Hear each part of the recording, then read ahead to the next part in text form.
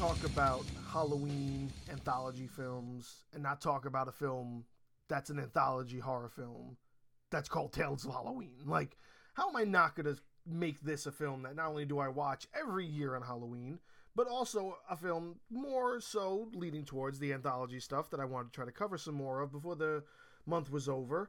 And, we just watched it again the other day for the first time in, about a year, I would say.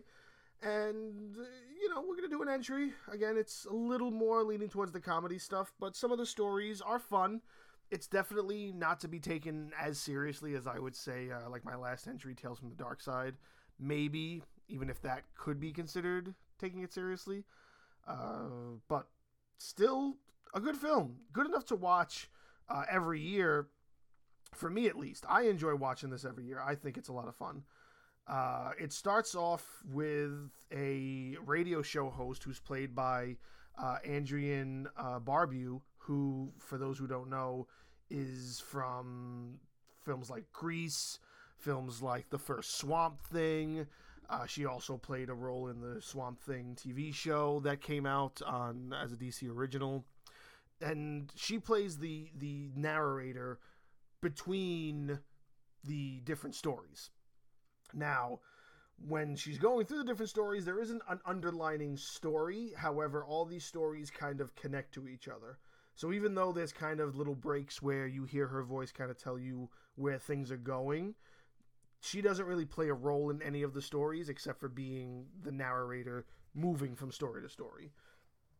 You do learn slowly as the film goes on that all of these stories also kind of coexist, though very minorly. They're not fully existing together, but, they're trying to hint that they fully exist together, even though never really crossing paths 100% of the time.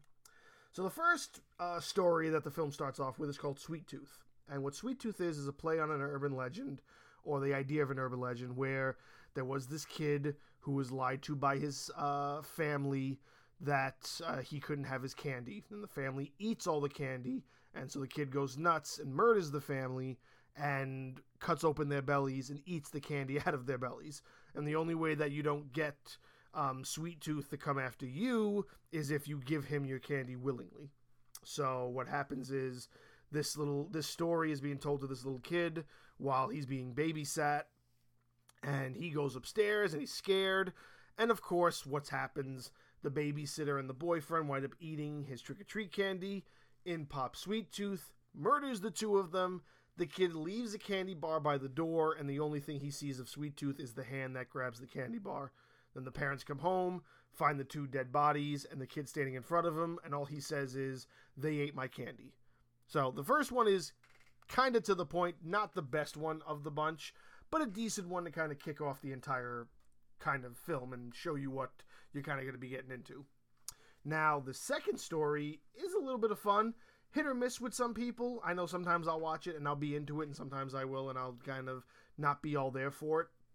It's called The Night Billy Raised Hell, and it's based on this little kid who's coaxed into running a prank on the house of a person who's not meant to be a real Halloween guy. He doesn't give out candy, he doesn't decorate, so they say every year they egg his house. So they're convincing this 12-year-old to egg the dude's house. The dude comes out and sort of kidnaps the kid, and he's just trying to be like, it's just a prank, and the guy's like, I'm going to show you what a real prank is. And so the older guy and the kid go out, and they start doing quote-unquote pranks. And what the pranks are is he's doing graffiti on people's driveway doors. He's stabbing people that give out bad candy. He's lighting ornaments on fire. He's hitting people with bats. He's robbing cars, he's robbing kids, he's shooting people with a gun. It can get a little ridiculous, but what the twist is when they get back to the house, you discover that this neighbor is actually like a devil, and then the kid was strapped into a chair the entire time, and who was out wrecking havoc was this other little demon that the devil was making do all these things in the costume that the kid was wearing, so people think it's the kid, and then the kid goes back out into the world, and then the cops show up and they wind up shooting the kid thinking it's this it's the same kid in the devil costume who was wreaking havoc on town just now, running over people with cars, shooting people, robbing people. They think he's a menace, so they shoot him, and they shoot him dead. It's a hit or miss with some people. I know that sometimes I'll be sitting through it and I'm okay with it, but sometimes I won't be okay with it. It's not all the way the best of the bunch. But again, we press on to the next story, which is just called Trick. Trick is by far, to me, the best one of all of them. Trick is the best out of all these stories.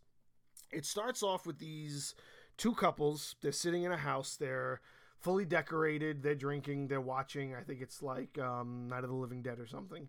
And they get trick-or-treaters. They're making jokes. Things seem to be going pretty normal. Then they get a trick-or-treater who's just this little girl dressed as a witch. And he's like, trick-or-treat. And she's like, trick. And then she starts stabbing him in the gut. And the guy's like shocked, like, what is happening?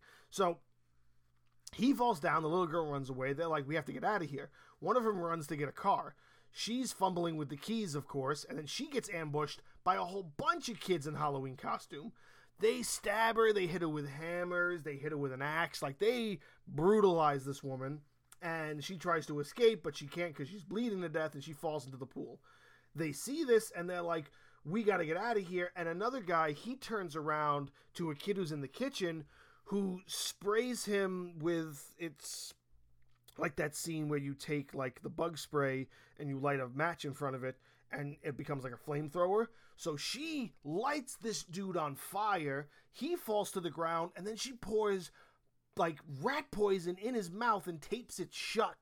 So all off the bat, within like less than 90 seconds, 3 of these 4 people are dead.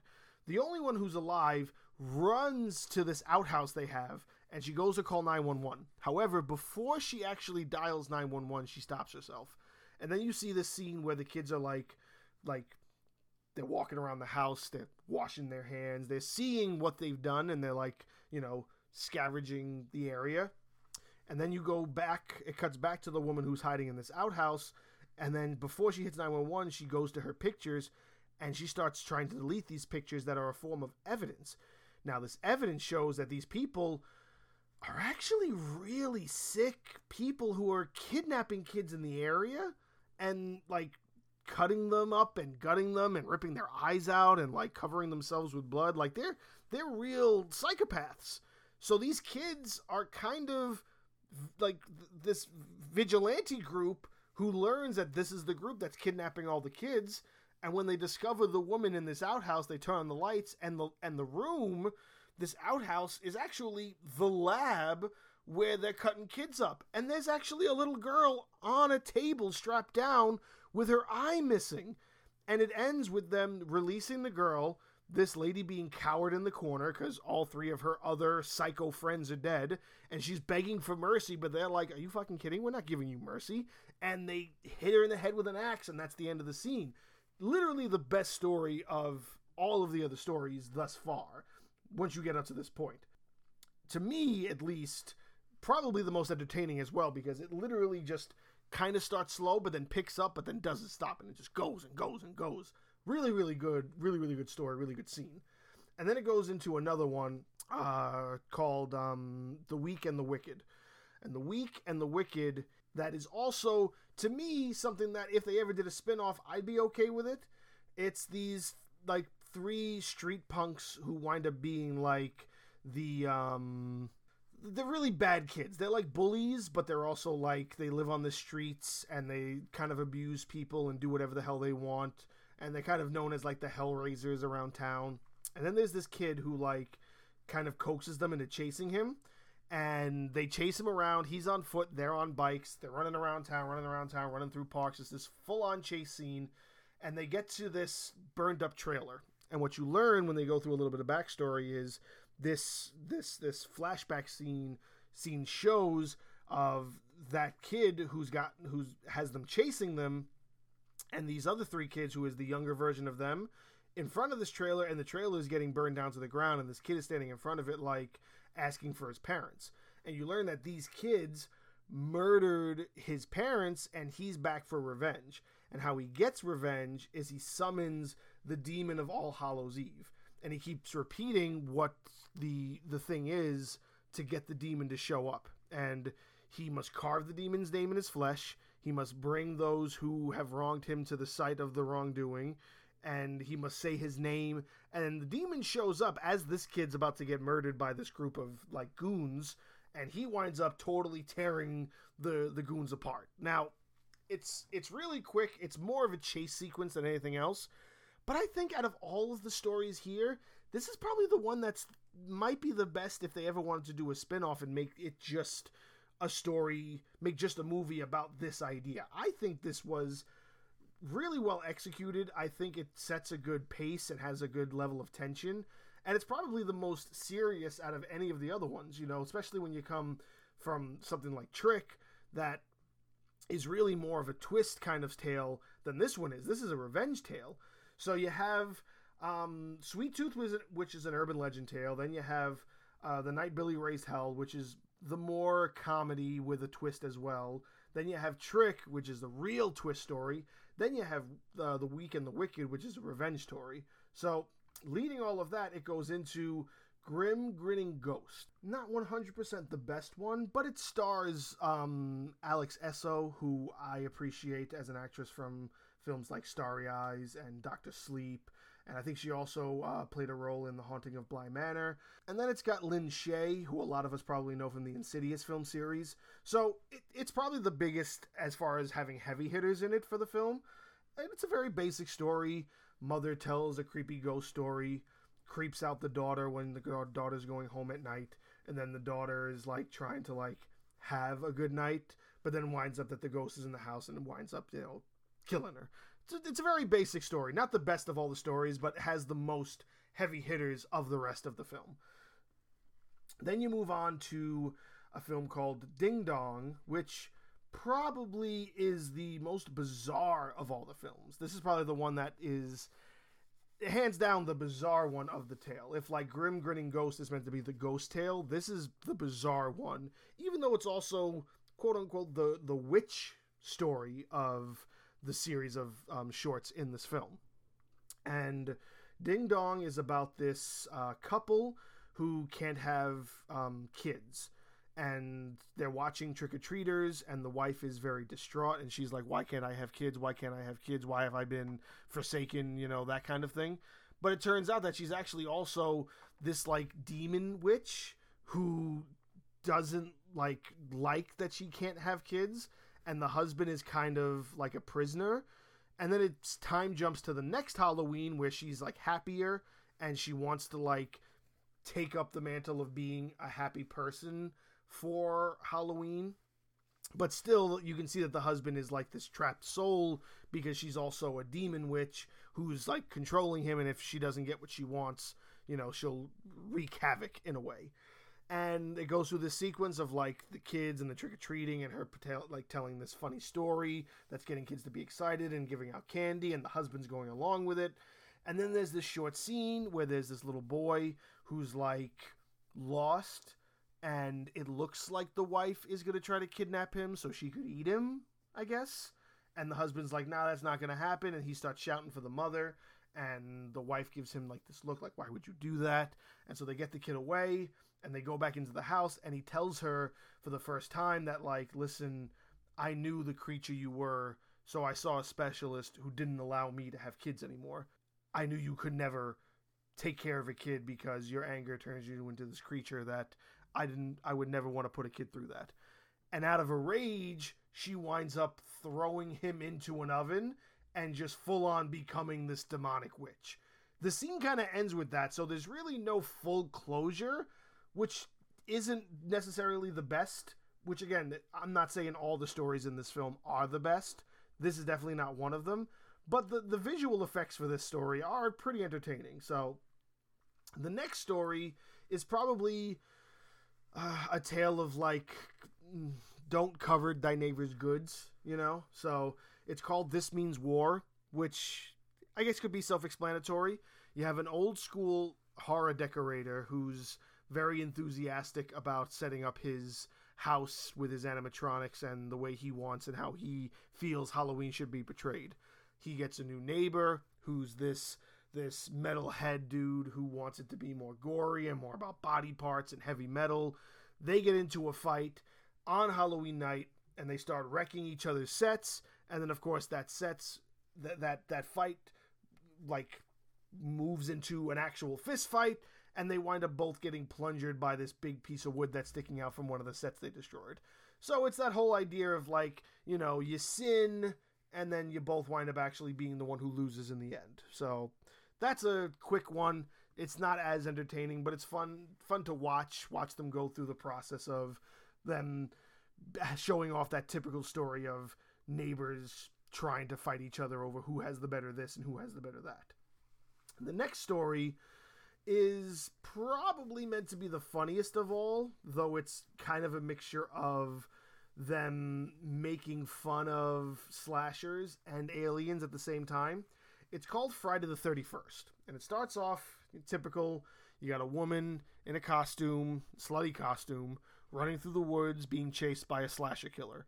The slasher killer very much resembles your typical slasher. It looks like Jason, looks like, you know, Victor Crowley, looks like a slasher. He catches up and kills her.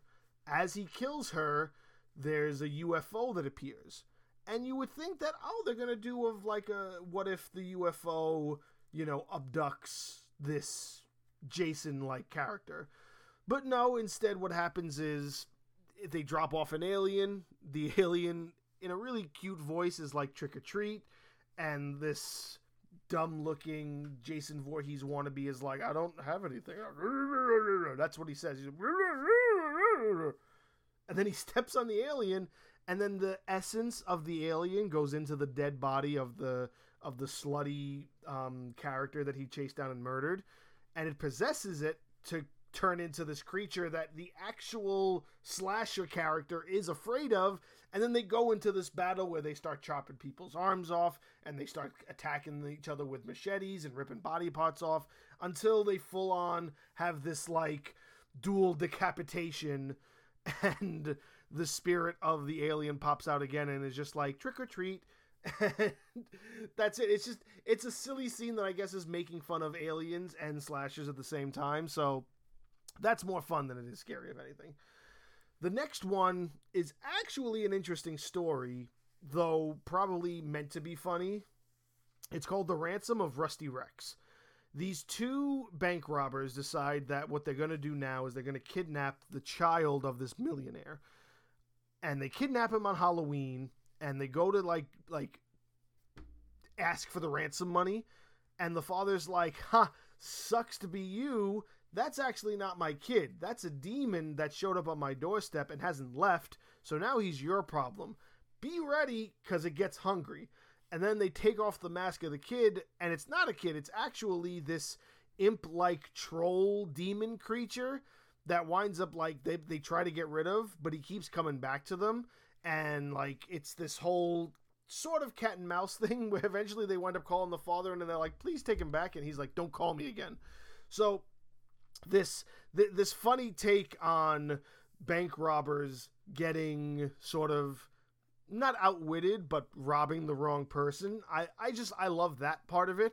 And then of course they think they've gotten rid of it. They think they're home free. They leave town. The guy goes into a store and gets some food, comes back out, realizes the kid's in the car eating the partner. And he's like, okay, I guess I am stuck with it. And he just drives off with the creature in the back seat. So it's a fun concept. Maybe not portrayed all that well, but still fun. The very last story is called Bad Seed. Bad Seed it starts off with this guy who carves this giant pumpkin. The pumpkin comes to life and eats the guy. That's not really the focus of the story. The focus of the story is on the detective who gets given this really bad case of finding the killer pumpkin. And it's like, how do you find a killer pumpkin? And of course, through events, it finds the killer pumpkin and it winds up killing it. And then it sees where the pumpkin comes from. And the pumpkin comes from this company called Clover Corporation. So the detective goes there and is like, we need to see the premises. These super pumpkins, these genetic pumpkins you're creating are like, we need to know where they're coming from.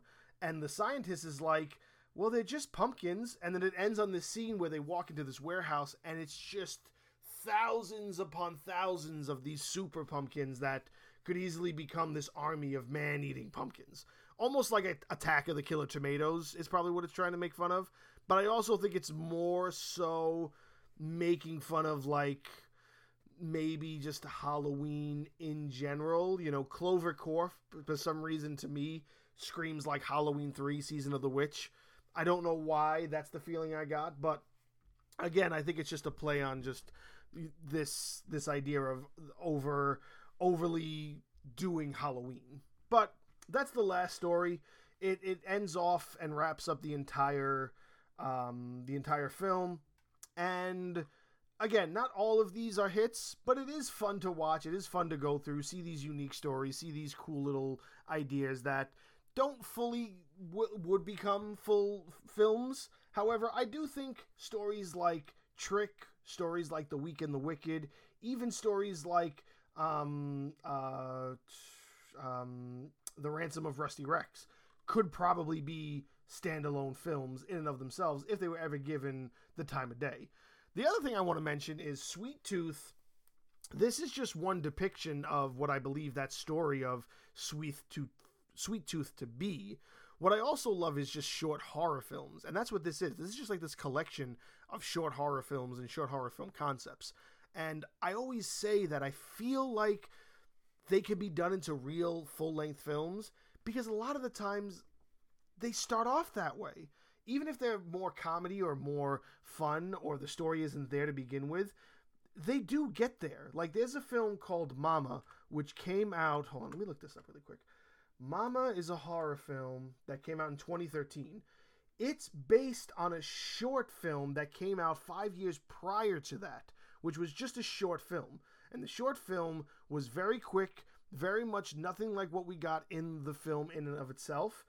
But in 2007 to 2008, this short film had came out from Argentina titled Mama, that is sort of like a very quick, like 5-minute scene that is what they decided was enough to make a film that Guillermo del Toro did. I totally butchered that last name. Guillermo del Toro did to create what Mama became in 2013. That's not the only one. There was a film that came out a little bit more recently called Lights Out. It came out in 2016. That's also based on a short film, which I think is actually even more recent and even a better depiction for that concept for this film that they did. And again, starts off with a short film, a short 5-minute film that's just about turning the lights on and off. Like the short film has no dialogue, and they turned it into this 90-minute film that perfectly makes sense. It was well translated and produced by James Wan. You know, it was directed by David Sandberg, who did one of the Annabelle films. He is the same guy who did the Shazam film. Like, people have picked up short films and created long-standing films out of them. You then get films like Siren, which I did an entry for this year, that aren't as good, but you can still give them a chance. They still have enough there where you can create something out of nothing to hopefully give a better, more substantial story to what is there. And to me, out of the Tales of Halloween film, there's at least a couple of these stories that have enough of a substantial foundation to build off of to create more long-standing films, to me at least. But for what this film is as a whole, it's fun for Halloween.